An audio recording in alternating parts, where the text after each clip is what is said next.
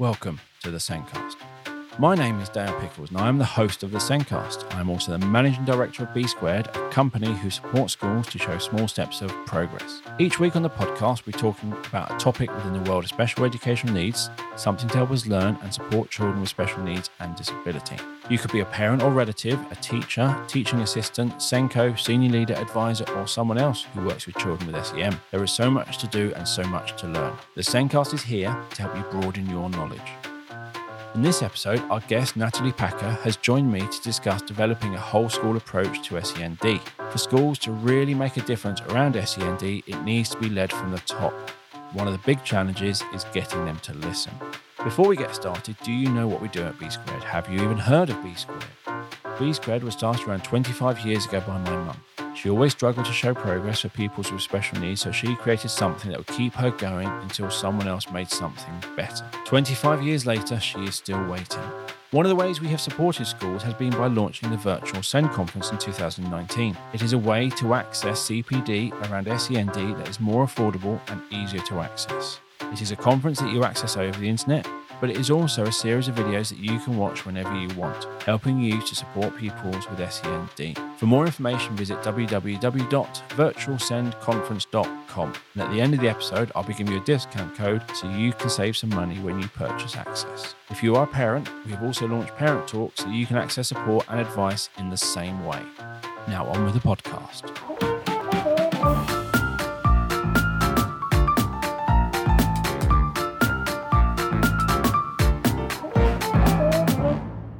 In this week's podcast, we're talking about developing a whole school approach to SEND. Our guest is Natalie Packer, an independent education consultant specialising in special education needs and disability and school improvement. Natalie develops and delivers a wide range of training and support to schools, multi-academy trusts and other organisations. She is a member of NASON's 0 to 11 advisory group and also supports the whole school SEND review process. On top of this, and being a governor and a trustee, Natalie has found time to write the books, The Perfect Senko and The Teacher's Guide to SEN. Welcome to the show, Natalie. Hi, thank you, Dale. Thanks for having me. For a school to become more inclusive, to become more communication friendly and make various changes to support special education needs and disability, it needs to come from the top. It needs to come from the senior leaders and governors. I often talk to schools where it's only the Senko and the TAs who are waving the flag supporting SEND. They're often working in a different direction to the rest of the school who are still focused on results, pleasing the local authority, Ofsted and governors. Ideally, a senior leader or governor could be listening to this podcast and will make some changes, but often it'll be the Senko or a teacher trying to make the changes and get senior leaders on board. So why is a whole school approach to SEND so important? I think as you've just alluded to, Dale, it's if we're going to really make a difference to outcomes for pupils with SEND in our schools, then that organisation and provision of SEND has really got to be led from the top. I don't think it matters how good you might be as an individual Senko or how good your SEND team are. If you've not got that buy-in and that commitment from governors, from head teachers, from other senior leaders, then you're only really going to get so far in terms of the impact that you can have. So that whole school approach is about every leader being on board, and I think that links to something that's really key within the SEND Code of Practice. Within the SEND Code of Practice, we talk about that idea of every teacher a teacher of SEND, because Code of Practice makes it really clear that teachers are responsible for and accountable for the progress of every pupil in their class. That includes pupils with special educational needs and disabilities. But I don't think that you can really get to that position or expect to get to that position in your school where every teacher is seen as a teacher of SEND if we haven't got that situation where every leader is a leader of SEND first. So that's really where the whole school approach starts, because it is about all leaders getting involved in that. And there's a colleague of mine, Margaret Mulholland, who's the SEND specialist for ASCL, talks about this idea of SEND being part of the DNA of a school. And I really like that because it for me, it signifies that we all need to make sure that SEN is very much part of the fabric of what's happening in terms of the whole school, so that it's not seen as a bit of a bolt-on, really. I've found in some schools I go to is I might go there and I just talk to the Senko. And they're looking at our software, looking at supporting assessment around special needs, and I talk to the Senko. I go to another school and I'm actually in front of every teacher. So it's not just what Senko is. Actually, the leaders have got every teacher involved, because they know all the teachers are going to be using this, because they've got a range of special needs in their school. Therefore, every teacher needs to know about this, think about this, and be aware of it. And that's, for me, that's a nice indicator to see that they are, as you said, that DNA is running through the school. Yeah, and I think that it's actually about the whole school community. So that starts with governors. It starts with governors and the head teacher, who have got, if you like, that overall responsibility for setting the ethos and the culture of, the approach to SEND first of all, and also having that, if you like, that joint vision around what SEND will look like, and sharing that vision again with everybody in the community, the school community. So it's about senior leaders, it's about middle leaders, it's about all the teachers, the teaching assistant, all of the staff in the school, but then crucially parents and pupils as well. Yeah, I think it's important to include all those stakeholders. And I think some of the stuff on the podcast I've done previously, when we talk about communication and language, is actually, it even includes those dinner ladies. Absolutely. People out in the playgrounds, when they're in a non-formal setting, they're out in the playground. The members of staff out there are still on the same ethos, still on the same page as the rest of the school. It's not like teachers and everyone else. And that's, again, school leadership. That whole school is everybody in that school. It is, and it's about having a consistent approach and everybody understanding that approach. And when I'm talking about consistency, I don't necessarily mean having the same approach for every child, but being flexible. And part of that, knowing how to respond to an individual pupil, comes from knowing that pupil really well. And I think for me, a big part of having a whole school approach and developing that whole school approach is having a really clear approach to identification of SEN, and also making sure that all staff really know the needs of individual pupils really well. Yeah.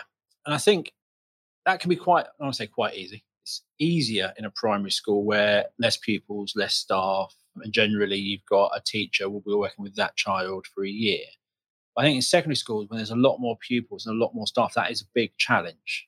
And I think it takes stronger, more determined leaders to do that. And I think in a secondary setting. I agree. I think it does. Again, it's more difficult to get that consistency. Yeah.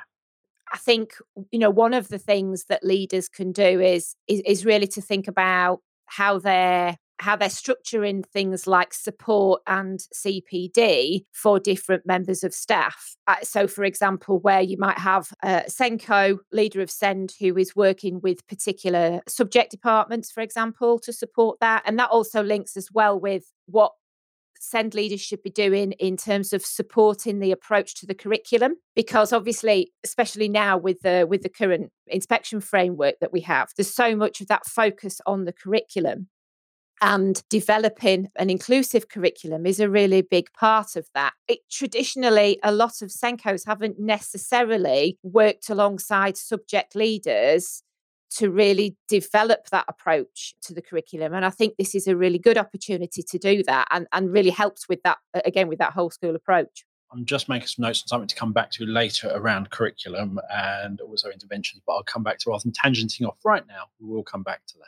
But it is that leadership, the CPD, and it's really important to get the buy-in from staff, making sure all staff have training around SEND, and it might be looking for specific needs for different specific pupils and maybe doing more focused training on those areas, so that teachers feel more empowered earlier, rather than getting a pupil struggling to support that child and having difficulties and then trying to make it up, is getting that support in earlier so the teacher's starting on the right foot.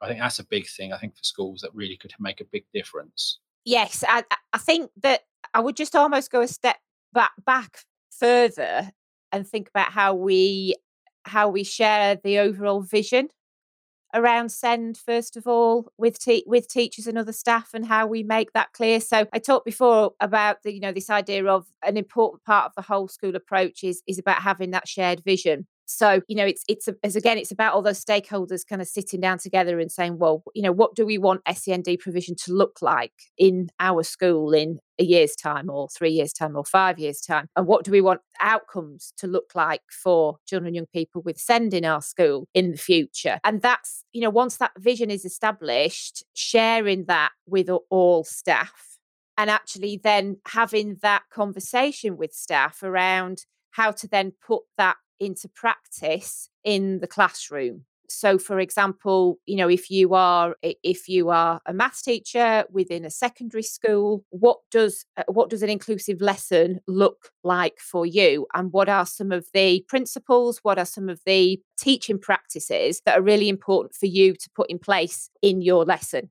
Yeah, so it's that getting that, what is that vision, and sometimes you sit there and go, oh, that's going to be really complicated. It's really hard. What would a vision focusing on special needs look like? And it's not. It's maybe just a few word changes. It's actually, if your vision already says all pupils, it's actually going, that means all. That means everyone. SEN, everyone. It doesn't mean all of those who are going to be achieving the grades. It means all. It does. I think with a lot of government documents, when they will use meant all, there's always that caveat what that all means. It doesn't actually mean all. It means for all of those children in line to take the tests or type thing. But no, if your vision says all, if you're saying we want to support all our, it's sometimes you don't even need to change vision, but you do need to make sure all your staff think about what that means for all children. And even for those leaders is modeling what that might look like for different pupils.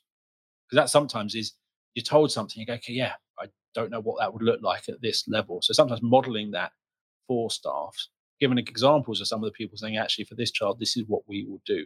And for a lot of teachers, obviously, it's about the day to day, what's happening in their classroom, and just going back to that idea of all pupils. I think this is where that whole school focus on inclusive, high quality teaching comes in. I like to make reference to a metaphor that's used by another colleague of mine, Mark Rowland, who's a bit of a national expert on vulnerable pupils and disadvantage. And he uses the metaphor of the canaries down the mine. That idea of, in the past where miners used to take a caged canary down the mines with them, because if there were any hazardous gases around, it would actually affect the canary before it got to the point of being dangerous for humans. And he kind of equates that to some of our most vulnerable learners, including those with disadvantage. And I think we can quite often group some of our learners with SEND into that as well, because it's almost that idea of, well, when things go wrong in education, it's often those vulnerable learners that suffer the most. And I think that's particularly the case with high quality teaching. So we know, for example, that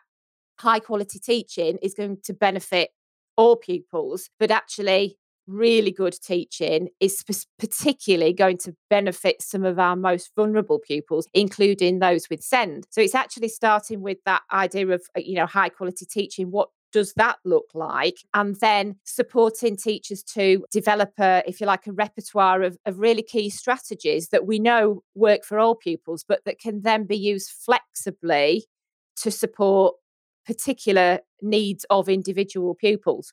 I think that sort of a theme which comes out of a lot of the podcasts we're recording is what works for SEN works for all pupils. So that canary analogy works really well, because if they're struggling, then it might not appear that some of the other students are struggling, but they could be. Actually, if these are finding it really hard, really difficult, really challenging, it's hitting all their anxiety points and all this sort of stuff's causing issues, then for your more able, your non-canary children, it will be having the same effect but smaller. And actually, if you change that, you reduce the big effect with the canaries, it's going to reduce the effect completely on the other pupils. So whatever you do, and it's that realization that what works for SEN works for all. But problem is, schools are chasing the top. They're trying to bring the top, push the top, and they look at what works for the top, which often means skimming over basics. It means skipping that, let's focus on that. And then actually a lot of the pupils don't have the underlying skills to then build upon to get to where they're supposed to be. And it's thinking the basics, the building blocks to build upon. It is. I also think it's a little bit of a myth that a school can't be both a really high achieving school and also an inclusive school, because that's just not true at all. My experience is that often very high achieving schools can actually be really inclusive as well, because if a school is welcoming pupils with a variety of needs, actually, that's really increasing the expertise of staff generally, and it's often really beneficial, to the whole community anyway. So I do think it's a bit of a myth that schools can only either be very inclusive or high achieving, because that's not the case at all. I think it probably is if it's not led from the top. Yes. Which brings us back to the whole school approach. Yeah. Yeah. Because if the leaders are chasing that, then it won't be inclusive. If the leaders are kind of be very inclusive and you're removing all the issues for all pupils, then achievement for all pupils will follow. And I think that can be a real challenge for example, for a SENCO who is working in a school where SEN is seen as a bit of a silo, and the rest of the senior leadership team are very much focused on chasing those academic results and worrying purely about progress 8, for example, when we're talking about secondary schools. And that can be really frustrating for someone who's trying to lead SEND and who is trying to develop a relevant, appropriate curriculum and learning pathways for students, that might not necessarily align with what other leaders want. So I think for senior leaders, head teachers, and the sort of the deputy heads, there's lots to think about. But even when you're talking about subject leaders, like an English lead or a maths lead, is they are responsible for English for all pupils. Yeah, it's not I'm responsible for English for those working towards their GCSEs. No, you are responsible for English for all pupils. And it's making sure people are realizing that. So if pupils are struggling with English, that's not the SENCO's responsibility. That is the head of English's responsibility, and the same with maths. And I think a lot of schools sometimes think, okay, that's special needs pupil, that's the SENCO's role.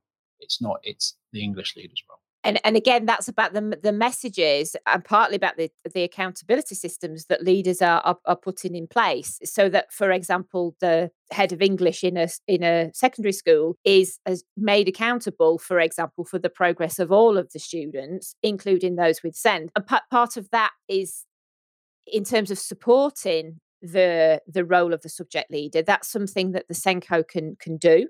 So SENCO might be working alongside subject leaders to look at things like developing an adapted curriculum, looking at how the curriculum progression, what that looks like across the subject. It might be about supporting the subject leaders to be working with their teachers to remove barriers to learning. It might be about the SENCO and the subject leader working together to analyse the data, to pick up on any particular patterns or trends, identify where groups of children or individual children perhaps are not making the sort of progress that they would like, and then identifying additional support or interventions to put in place within that subject area. Yes, there's a lot to do. And I think I go to conferences, and whenever you go to a big conference, you always get a list of who all the delegates are, where they're from and their role. And generally, you rarely see a head of English or a head of maths. You're seeing the inclusion leader, the SENCO, and all of this. And I think that's the thing, people think of SEN, SENCO. They don't sit there and go, I'm the head of English.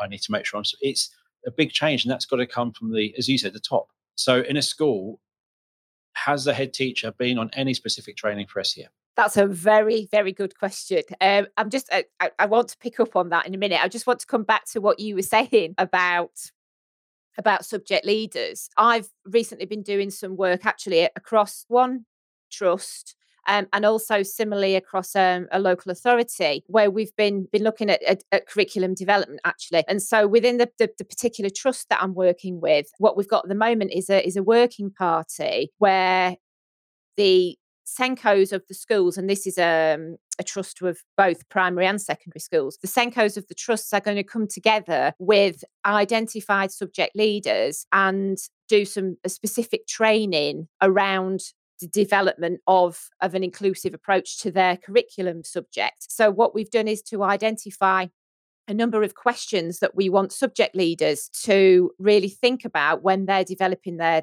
curriculum, and that's becoming part of their subject leaders handbook. And the idea is that the Senko and subject leader will then work together to be able to answer those questions. That's important. One of the things in the recent various podcasts I've recorded around sort of communication and language is often you may have a child in year 6 working at year 1, and you might look at what the year 1 outcomes are. One of the things I think schools don't always do is then sort of go, what is the environment in year 1? What is all that support in year 1 that this child at year 6 who's working at year 1 should actually be able to access? For your children in year 1 to thrive, you develop that classroom to really support their learning. You've done the scaffolding and all this lot is in that year 1 classroom, the whole makeup. Then you go to year 6, it's a very different environment. And actually, to help that child thrive at that level, they need that support. You don't have to do it in the same way. You can make it more individualized. But actually, it's not just looking at those outcomes, it's looking at what support are the children in year 1 getting, and then looking at your year 6 child working at year 1 and going, and they're getting none of that, but yet we're expecting them to achieve the same skills. I think there's a really important message there about how within schools we can take a lot of the really excellent practice that happens naturally in a year 1 class, and actually also within early years practice as well. Yeah. And how we can take some of the principles of that practice, because it tends to be, early years practice in particular tends to be very inclusive. The whole approach to it is very inclusive, and I think there's a real there's some learning that we can take in terms of looking at some of that great natural practice that's part of an early years classroom and taking it not just up into year 6 but actually into key stage 3 and beyond as well. As you say, it might look slightly different, but in terms of the principles, we can really build on some of those principles. Yeah, because there's a lot of language literacy link, that sort of stuff. There's a lot of conversations going, the podcast on with verbal reasoning and all of that stuff. If you want to do comprehension, let's start at verbal reasoning. If you want to do phonics, let's start with phonology. And it all comes back. And then you sit there and go, it's not always happening. In a year 6 classroom, it's often a quiet place and children are working. Actually, that child working, they need the conversation. They need to talk to help them maybe understand a concept. And then once they've understood it, and you can use that questioning to check their understanding, then they can start with the work. One of the big things for me, actually, I find is when children go into year 7, if they're still at a level of requiring support with developing basic reading skills, most secondary teachers have not been taught how to teach reading, and that's understandable because they're taught generally how to teach their subject, and the majority of children they would expect already know how to read when they get into year 7. But of course, we know that there are actually an increasing number of children who are not necessarily at that point when they start year 7. But then it's difficult for secondary teachers to actually teach a child how to read because they haven't necessarily had the training in how to do that. Yeah. So it's all the expectation. And I think often secondary is referred to as a teacher's subject, not the children. And it is, they're thinking of the subject and not, and it's quite easy to be passionate and enthralled in that subject. But actually sitting there going, okay, how do these children need to learn this subject? What is their level? And thinking about that. And then sometimes it is unfairly given, that phrase, but sometimes it's across the school. So it's got to think about, again, senior leaders, rather than just starting year 7 on this. Actually, you need to start thinking about this. But again, there's a lot of communication needs to happen. So all the teachers need to be aware of different people's needs and be accepting. And there's a whole, my family, my nephews had various negative experience in secondary. And a lot of it comes down to not having a whole school approach to SEND. SEN is a bolt-on. It's not really thought about. It's only thought about when things go wrong. It wasn't a good environment in that school. And there's nothing any teacher can do unless the leaders are on board, I think, in secondaries, because there's so many staff that even one person trying to make a difference won't make a huge difference because you're not seeing the pupils that often. You need to get senior leaders at secondary level. They have to be involved. And one interesting thing, going back to you said about my senior leaders on going to training. is I did look up recently the number of pupils with SEN. I think it's around 14% at the moment. 14.9%. Yeah. 14.9. So that's going to be a lot of pupils in every class around the country. And yet senior leaders often aren't going on any SEN training, yet it's affecting 15% of their school. Yeah, and for me, this is one of my really big things at the moment about ensuring that head teachers and other senior leaders have got a really good understanding of SEND. I have an idea that I think that anybody who wants to become a head teacher should actually be a Senko for at least a term beforehand so that they really understand what the role entails, because unfortunately some of them don't. If we look at the workload, the Senko workload survey that was carried out by Bath Spa University, NASON and the NEU. That was a survey that was done of around about 2,000 Senkos. Started back in 2018 and then the authors did a follow-up last year. One of the questions that was asked in that survey of the Senkos that were interviewed was, do you feel that other senior leaders in your school really understand the role of the Senko? Less than half said yes. So I think it was something like 46%. And when that was broken into primary and secondary, in secondary, it was only, I think it was something like 26% of secondary Senkos that said, yes, our leaders, our head teacher actually really understands Sen. And that for me is a big concern. So I think this is about, well, first of all, head teachers knowing the key parts of the code of practice, specifically chapter 6, because that's the bit about what we need to do in schools. Chapter 1 is also important because that's all about the principles as well. But there's some question that I'll often ask of Senkos. Do you think your head teacher has read chapter 6 of the code of practice? I think it's quite an interesting question to ask, not just the head, but actually the other senior leaders as well. So for me, that training of head teachers and other senior leaders is really important. And I think for that to really happen, you then got to take that step up to governors and trustees, because in reality, they are the vision setters, they are the ethos, they are the people who hold the head to account. So they can really make a difference in a school in that direction. But they've got a lot to learn as well. There's a lot to learn, there's a lot to understand, there's a lot to think about. And you have the SEN governor, but I've been to schools where I've done a meeting with the staff with the chair of governors there or the SEN governor there. I've been to other schools where the SEN governor is a token place. They don't actually do anything. It's just someone took that role, no idea what to do, nothing actually happens. And again, that shows that in that school, overall, there's a complete misunderstanding around SEN. When I've met the Senko in that school, and that wasn't great either. So that whole school needs to change. And that's a big ask, is how do you change when the Senko is not effective, the senior leaders aren't? There's a lot of work to do. So how can governors start to think about SEND? How do they know, are we doing this right as a school? Well, I think just going back to your point about governor knowledge, I think one of the things to consider is training and support for governors, and that starts right at the induction part of the induction process for governors. And I would also, we're talking about governors, I'd also include trustees here as well when we're talking about multi-academy trusts. So, for example, the National Governors Association, they've got lots of online training for new governors and trustees, and one of the modules within their training is specifically around SEND. So I would recommend for governors and trustees, if as a board you're accessing the NGA resources, that you have a look at that. So that, I suppose that's a starting point. The second thing that I'd mention is how Senkos and leaders can support governors to develop that knowledge and understanding, particularly if they're very new to the role and if they perhaps haven't had that experience of SEND before. So that might involve the Senko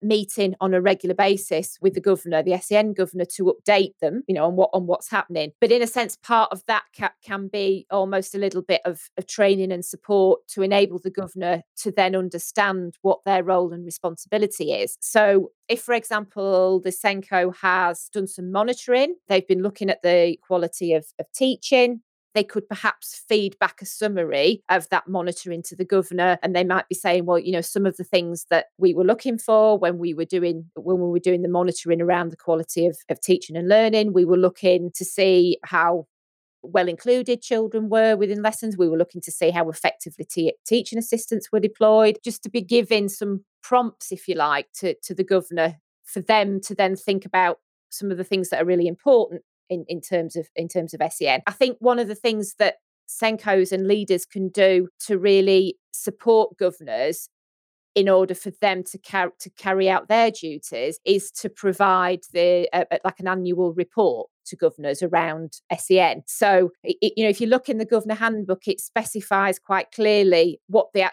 roles and responsibilities of the governing body is around SEN. So it's things like cooperating with the local offer. It's ensuring that the SEN information report has been reviewed and is published on the website. It's about the responsibility around admitting children with education, health and care plans when they're named on the schools named on the EHCP.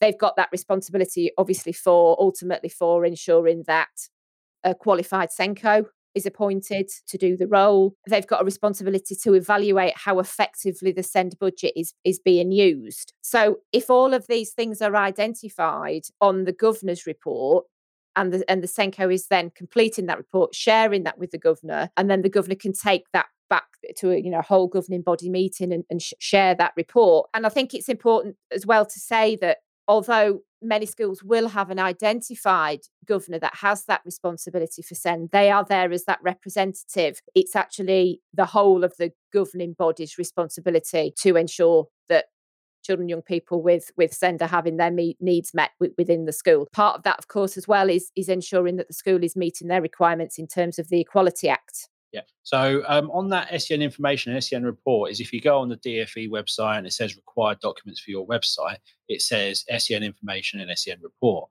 And some schools don't realise they're two separate documents.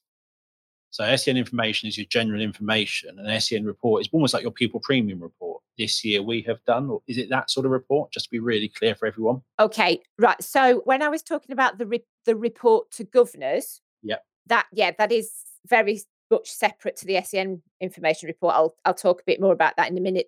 So the report to governors would be an annual report, usually that the Senko would produce, maybe in consultation with the head as well, hopefully. And that goes specifically to the governing body on an annual basis in order effectively to report back to the governing body on the elements that are part of their statutory duty. So, for example, the equality, whether the school's meeting the requirements of the Equality Act and admissions and so on. So that's what I'm referring to when I talk about the governor's report. The SEN information report is completely separate because that is a report which is actually essentially for parents. So the predominant audience for SEN information report is a parent. And the idea of that is that it gives an overview of the provision that the school has put in place for pupils with SEND over the last 12 months. So it is kind of a retrospective report, really. But the idea of is that will be published, that has to be published on the school's website. So it's made public, and it is there for parents to be able to see what the provision, generally what the provision looks like. I think the SEN information report, it's actually a really important document. And yes, we were just talking about governors, but actually in terms of the whole school approach to SEND, in a sense, your SEN information report is partly showing how you put that whole school approach in practice in your school. We've talked about the governor's report. We've just mentioned about the SEN report. The other thing, of course, is the SEN policy. So the school should have an SEN policy. That's different to the SEN information report because the policy is actually setting out the vision. It's setting out those long-term objectives. The SEN information report is showing how the policy has been implemented in practice over the last 12 months. So the governors, in a sense, have got a responsibility to ensure that the policy is being enacted. Just going back to the SEN information report, because I think this is a really important thing to pick up when we're talking about the whole school approach, because with that whole school approach, all of those stakeholders are really important, and that includes parents. With the SEN information report, because the audience predominantly is parents, it's really important that you're involving parents in the development and review of your SEN information report. It needs to be written in a way that's accessible to parents. And of course, the best way to do that is to ask parents to get involved in developing and writing it in the first place. There's some really nice examples now of schools where they've really thought carefully about how to make their SEN information report accessible and really involved parents in that process. So, for example, there's a school in East Cheshire called Pikemere Primary School. And what they've done is actually to produce a video that goes alongside their SEN information report. And the video was developed by a committee of stakeholders, including parents. And it shows children, parents, teachers, head, Senko, all talking about SEN provision in the school. And it's just a really nice, accessible way of presenting the SEN information report. I'm going to go for the complete opposite experience. That 6 years as a governor at a school. The policy was copied from another school. The information report was never done. And there was never a report to governors around SEN.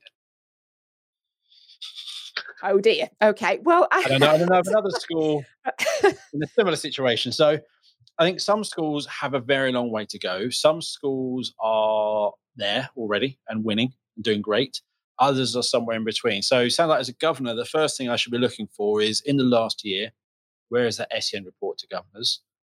And where is that information report on the website? And what is our SEN policy? And when was it last updated? Or is it actually ours, or is it just a photocopy from another school with the name changed? Well, there are times that works well, but I think with SEN, you needed to make it your own.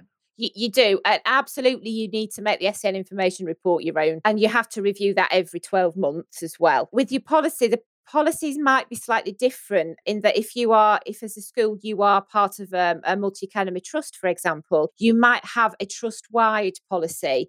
Because the policy is setting out some of those key principles around SEN, actually, those principles should be the same across the trust. So it might be that it might be that your policy is the trust-wide policy. It could be slightly adapted to suit your school. However, your SEN information report should be, yours. And just going back to the experience that you've had, I spend quite a lot of time doing SEN reviews in schools.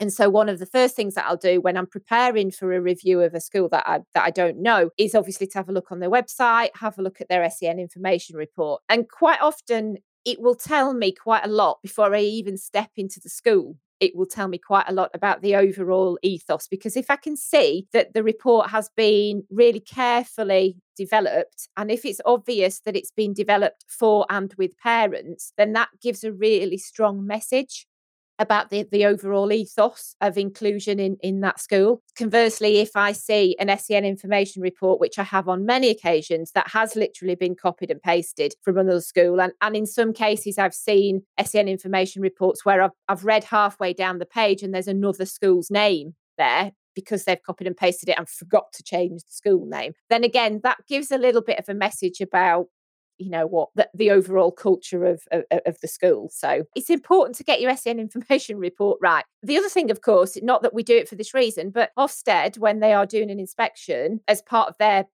pre-inspection trawl, will have a look on your website and they will look at your SEN information report. They might not go into lots of detail, but if they go on the website and they can't find it, for example, because it's hidden under some tab somewhere and it's really difficult to find. If Ofsted can't find it, the likelihood is that if a parent's going onto the website, they probably won't be able to find it very easily either. So, it's, as I say, not that we do it for Ofsted, because we don't do anything for Ofsted. We do it because it's the right thing for the children. But Ofsted will actually look at it.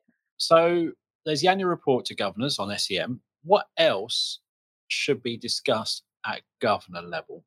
What is the stuff they really should be discussing every year or regularly at governor level around SEM? Okay, so governors really need to be thinking about how the school is using their best endeavours to meet pupils' needs. That's essentially what they're looking at, and I'm using that terminology because that's obviously the terminology within the code of practice. They need to be ensuring that the school is inclusive in its philosophy and also in its strategic aims. One of the things that we've not picked up on yet is the idea of strategic planning and how any strategic plans for SEN need to be very much linked to or part and parcel of the whole school strategic plans as well, again, so that it's not seen as a separate bolt-on. And I think it's useful for the governing body to have a clear summary of what the key strengths are in terms of SEN in the school, and also any particular areas for development and where they are then addressed within any kind of strategic plans. Governors also need to, as I mentioned before, ensure that the school's fulfilling its duties under the Equalities Act. So, for example, ensuring that the reasonable adjustments duty is in place. And again, that's a really important part of the whole school approach, because every single member of staff in the school needs to be ensuring that reasonable adjustments are in place for children and young people with disabilities. I think another thing as well for governors, they also need to ensure that they are cooperating with the local area, the local authority, in terms of the local offer. So there's an explicit expectation that governing bodies will do that. That predominantly comes through the SEN information report, because essentially the SEN information report is showing what your school's contribution to the local offer is. So one of the things I sit there, and it's obviously pie in the sky stuff at the moment, but I still think for children with EHCPs, the 4 broad areas needs, their annual targets, that's a big thing for them. And there is no accountability around that. So there's no governing level. How are we doing with EHCP outcomes? How are we doing with community? To me, that should be something which should be talked about at that sort of level. Obviously, I'm pie in the sky dreaming. Yeah, well, no, I think it's absolutely right, and I certainly know of schools where that happens. Wow. Yeah, absolutely. Two things I'd pick up on there. So I think there's the whole challenge around, I suppose, what data, and I'm using data in the widest sense, what data schools present to governing bodies in order to give that overall picture of what progress and attainment for SEND looks like. I think the other thing is related to what you were just saying around the 4 broad areas of need, and actually thinking about the cohort of children within the school as well. So there are the 2 things to pick up on there. So if I'll start with thinking about the cohort of children, because one of the things that governors need to know is that overview of, well, how many students do we currently have in our school that have SEN, how many are at SEN support, how many have an EHCP, etc. But then also to look at that from the perspective of the 4 broad areas of need. And this is something which isn't just useful for governors, but actually this is something which all senior leaders should be looking at. So we tend to refer to it as your strategic overview of SEND. So that's basically you're looking at your SEND profile, looking at the cohort of children that you've currently got in your school, and identifying, first of all, what percentage of children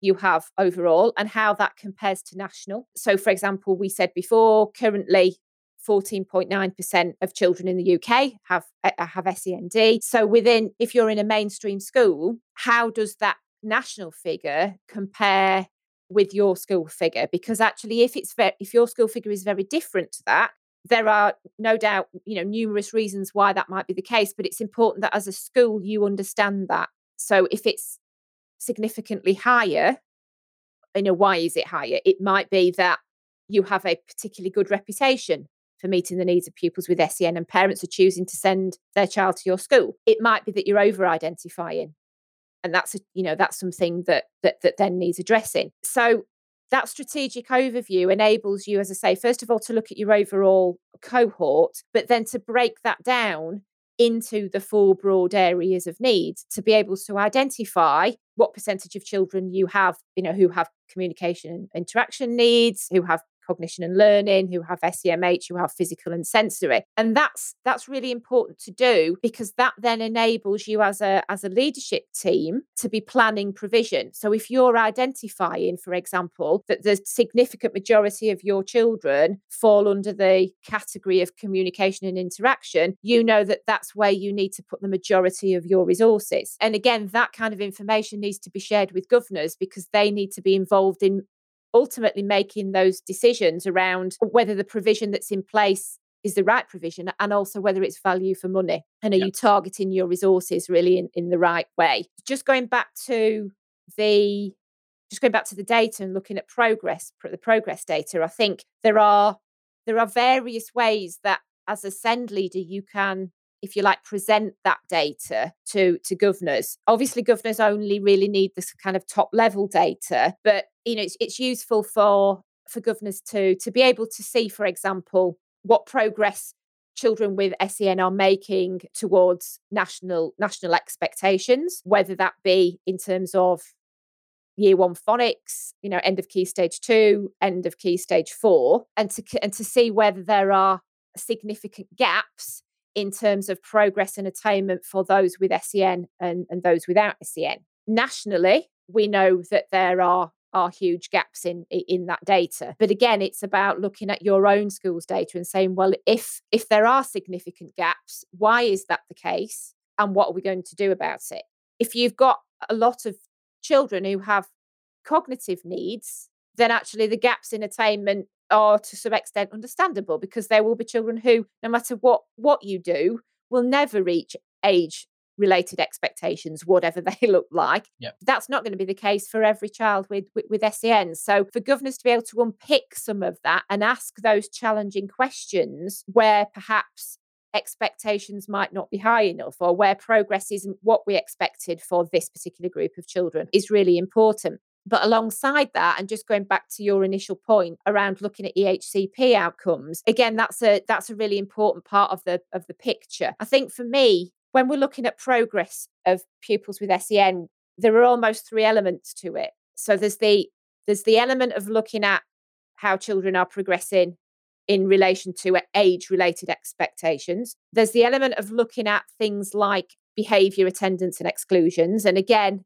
it's useful for governors to have that overall picture. And if there's any overrepresentation, for example, of students with SEN who have been excluded, or where there are behaviour incidents that have been logged. And then the third element of that progress should be around progress towards individual targets on a child's support plan, or on their EHCP. Now, as a governor, you wouldn't necessarily need to have detail about individual students and the progress that they're making, but actually to have, even if it's something like an anonymised case study, which shows for this student or this group of students, this is the progress that they've made towards their long-term EHCP targets, or their shorter-term targets that have come out of that, and thinking about, the different ways that can be measured, and again, how that can be shared on a wider scale.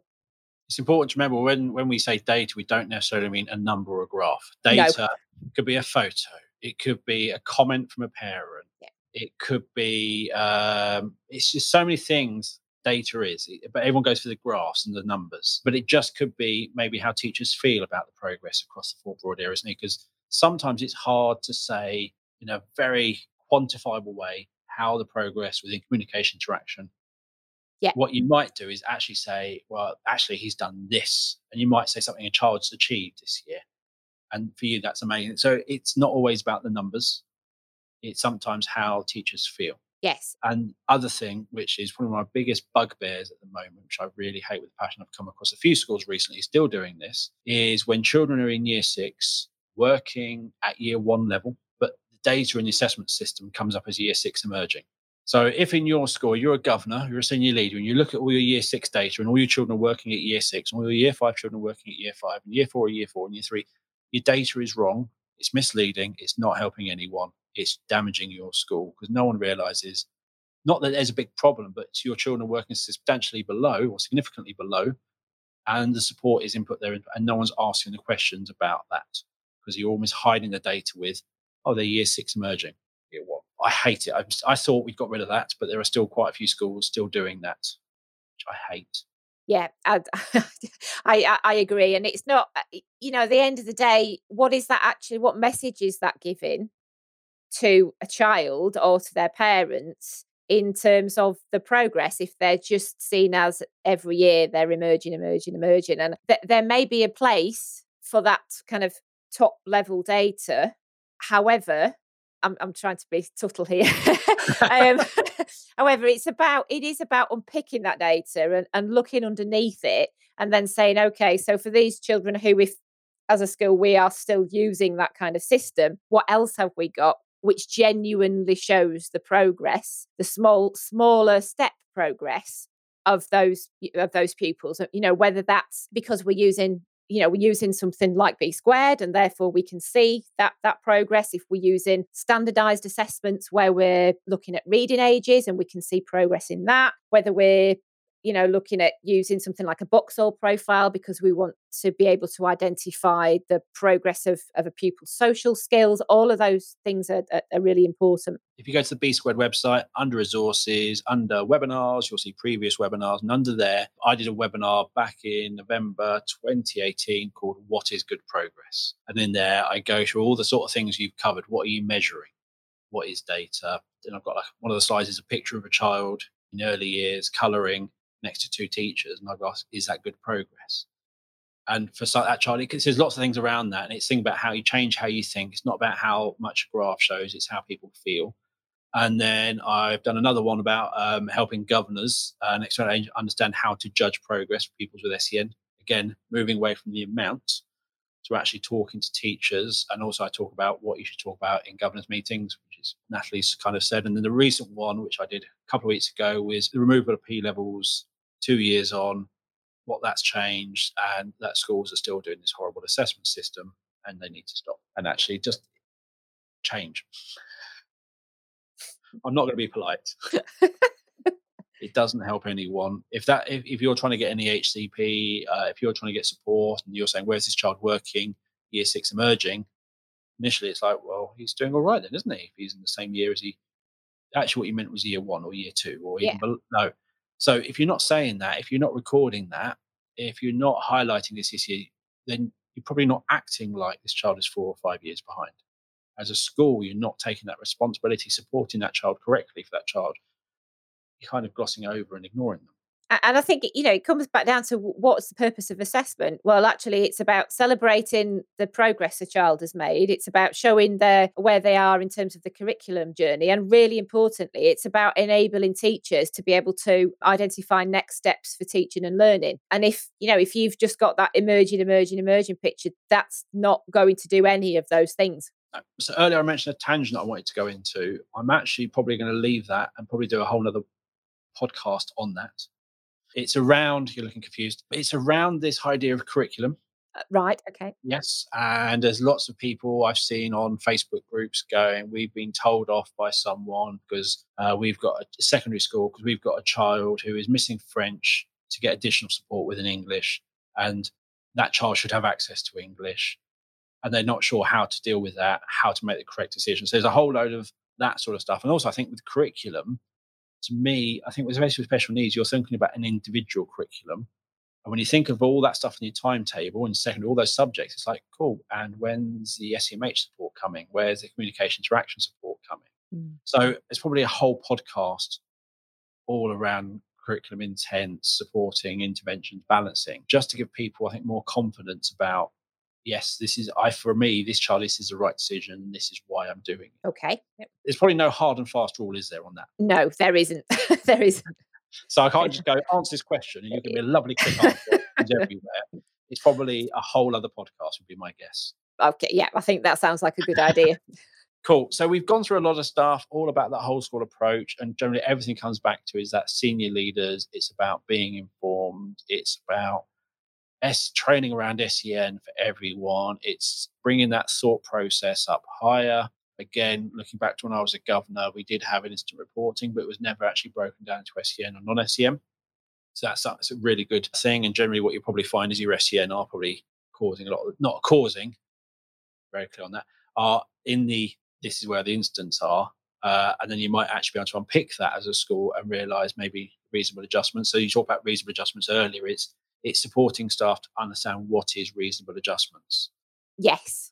And how far can you go? And are you putting your own thoughts into the process rather than saying, will this work? Rather than saying it won't work, actually maybe try it and then really find out if it will work or not. So as a whole, the reasonable adjustment is a big topic. It is. There's a policy mentioned at the last year about zero tolerance behavior, silence, and all that lot. They're just like, and I think I'm going to watch Twitter explode with the words reasonable adjustment. And there was nothing. I was like, I missed it. This is against everything SEN. It was horrible. So yeah, reasonable adjustment is a big thing. I think people think, how far can I go? So I think that is within your school again, modelling what a reasonable adjustment looks like for different pupils, and rather saying, well, yeah, the children can't cope or they won't be able to actually try it. Sometimes the pupils are quite fun. They understand that their friend may have is challenged, and if this supports them, they'll probably be quite happy. They probably won't go, "What about me?" And I think a lot of children are much better than that these days. I think we've all adjusted. We've all got inclusion is great because everyone benefits from inclusion. Yes. Yeah. Absolutely. Yeah. And you'll find that some of these children, especially in primary, have known this child for years, and they can literally tell you how he needs supporting, how their friend needs supporting, without even saying. They'll know, oh, if he had this, it would be getting easier, or this causes him. So children will know. Children get used to their classmates and understand them and see what works. So, yeah, reasonable adjustment is a big thing that I think schools need to be clearer on and know more about. But yeah, there is a lot, and I'd say a lot of it isn't happening at the moment. No, well, I Some think schools in are doing. some schools are doing it really well, and there are some great examples of where schools are have got excellent practice in place. And again, it's those schools where it's being led from the top, where there is that whole school approach, where all leaders are on board. Yeah, that's where it's working most effectively. Cool. So, are there any resources people can go out and find to help them on this journey? Yes, there are. So two books in particular that I would recommend. So the first one is my book, The Perfect Senko. So which is actually, it's very much focusing on the Senko role, but it's focusing on the strategic role of the Senko, because again, for this whole school approach to work, the Senko has to be in a position to be able to work strategically. Actually, one of the other things we haven't mentioned is in terms of Senkos being part of SLT. I'll talk about that in another podcast a bit more, but I would just say in relation to today's topic, I think it does help enormously if the Senko is part of the senior leadership team, because it means that they are in a much better position to be able to have that whole school influence. So Can I just add, not just be given the role of senior leader, be included. yes, absolutely. Yeah, genuinely included, not just Generally totally. included. Yeah, Not yeah, just told, yeah, you're on the senior leadership team and then never included. yes, Yeah, quite. So I say I would recommend my book, Perfect Senko, to have a look at, as I say, the strategic role of the Senko and development of that whole school approach. The other book that I would highly recommend is a book by a friend and colleague of mine, David Bartram. The book is called Great Expectations, Leading Whole School Send Strategy. And well, as it says on the tin, really, it's very much about leading that whole school approach. So I would recommend those two books. The other thing that I think is also worth having a look at is some of the resources on the Send Gateway, which have been produced by Whole School Send. So Whole School Send are a consortium of national send organisations led by NASON, who have been, for the last couple of years, have been given funding by the DfE through the workforce reform grant. And that funding has been used to develop a whole range of resources, guidance, publications for schools and settings around leading and implementing send. And there are a number of resources. For example, the Send Review Guide, which is a framework for send self-evaluation. And it's a sort of a tool, really, that school leaders can use as a framework to discuss what's working well in their school and what their next steps for development might be. So in terms of this whole school approach and thinking about it from the strategic perspective, that can be a really useful tool and process to go through to identify what your whole school actions are moving forward in terms of send. Cool. And also there's the, for use of information, if you haven't looked at the Senko workload survey, that's a really good read. We had Hannah Maloney, who was part of it on the first virtual Send conference, who sort of took us through the findings. Sadly, they are exactly what you expected. In a lot of schools, it's not great, but there are some schools where it is great, and that's phenomenal. We need to include that. I realised researching this podcast, another podcast, Natalie told me that they've actually done a follow-up to that. Yes. With some recommendations going into the 2020 Code of Practice. Into the recommendations of being given as part of the current Send DFE review that's happening at the moment. So, yeah, more information on that to be announced apparently quite soon. So fingers crossed. So yes, there's lots of information out there. Senkos generally don't need to find out more information. Generally, Senkos are doing a really good job, but sometimes it's having that information you can share with others to try and convince others. So that's what I always find. You might believe something, but actually being able to have a pool of information you can pull on to actually sit there and help fight your cause and make changes is always going to be invaluable. So before we wrap up the show, have you got anything else to say? We covered it all. I think that's it. I think we've covered quite a lot there, Dale. So I've enjoyed it. As I could go on so many segues and keep this going for another couple of hours, but luckily we're covering some of it in another podcast, and others we're going to have another podcast on, so that's great. So big thank you for coming on the show today. Thank you very much. Thank you. Really enjoyed it. So Natalie's given me a load of links to her books, the Great Expectations book, the Workload Survey, a Senko induction packs, SEND in a Nutshell template, and the whole school SEND review. That's all going to go on the show notes. So you can find them on the website, so www.thesencast.com. Big thank you for listening to the show. Please let us know what you think. Please leave a review on iTunes, or if you access it through a website, leave a comment on the website. Or if you're on Twitter, use the hashtag Sendcast so we can let you know what you think. You can find us on all the social media channels. So on Twitter, we are at the Sendcast, on Facebook, the Sendcast, Instagram, the Sendcast, and on LinkedIn, just search for Sendcast and you will find us. If you want to get in touch, let us know your thoughts, suggest topics, or anything else, please send an email to hello@thesendcast.com. And if you've enjoyed the Sendcast and you want to look at training for your whole school in a really accessible way, have a look at the virtual Send conference. This, like the Sendcast, is run by us here at B Squared, and we've also recently set up a new Parent Talks event, which is supporting parents. But the whole idea is that virtual Send conference is, as I was saying in the podcast, is lots of schools, it's only the Senko goes on training, because sometimes the training is expensive, it's limited, there's so many other things with time and everything else. So it's often only the Senko. The idea, what we've done with the virtual Send conference, is we've created an event that you can access over the internet. You can access it whenever you want, and you access individual talks. So you might not watch the whole thing, but individual teachers can watch specific videos, or you could do a whole staff training on a particular topic. But it's a great way to get your training around at SEND to all staff, so they can watch it at home, at school, wherever. So you can buy tickets for future events or past events. We run the conference twice a year, but the videos are always available. And the cost for schools conferences are £60. That's for the entire school, not per person. And as a listener to the Sendcast, we're offering you a 10% discount just using the code SENDCAST10, no spaces. And you can find out more about the events for schools by going to www.virtualsendconference.com. If you're interested in Parent Talks, we're launching Series 1 at the end of June. Only costs £10 for the entire series of 12 talks to support parents and carers at different stages. So it's transitioning, disability living allowance, food, various topics it covers. And schools can also access these talks to support their parents. And for more information on Parent Talks, you can go to www.virtualsendconference.com/parents. Thank you for listening to this podcast. We'll be back next week with another episode of the Sendcast. Goodbye from me. Goodbye from me. Bye.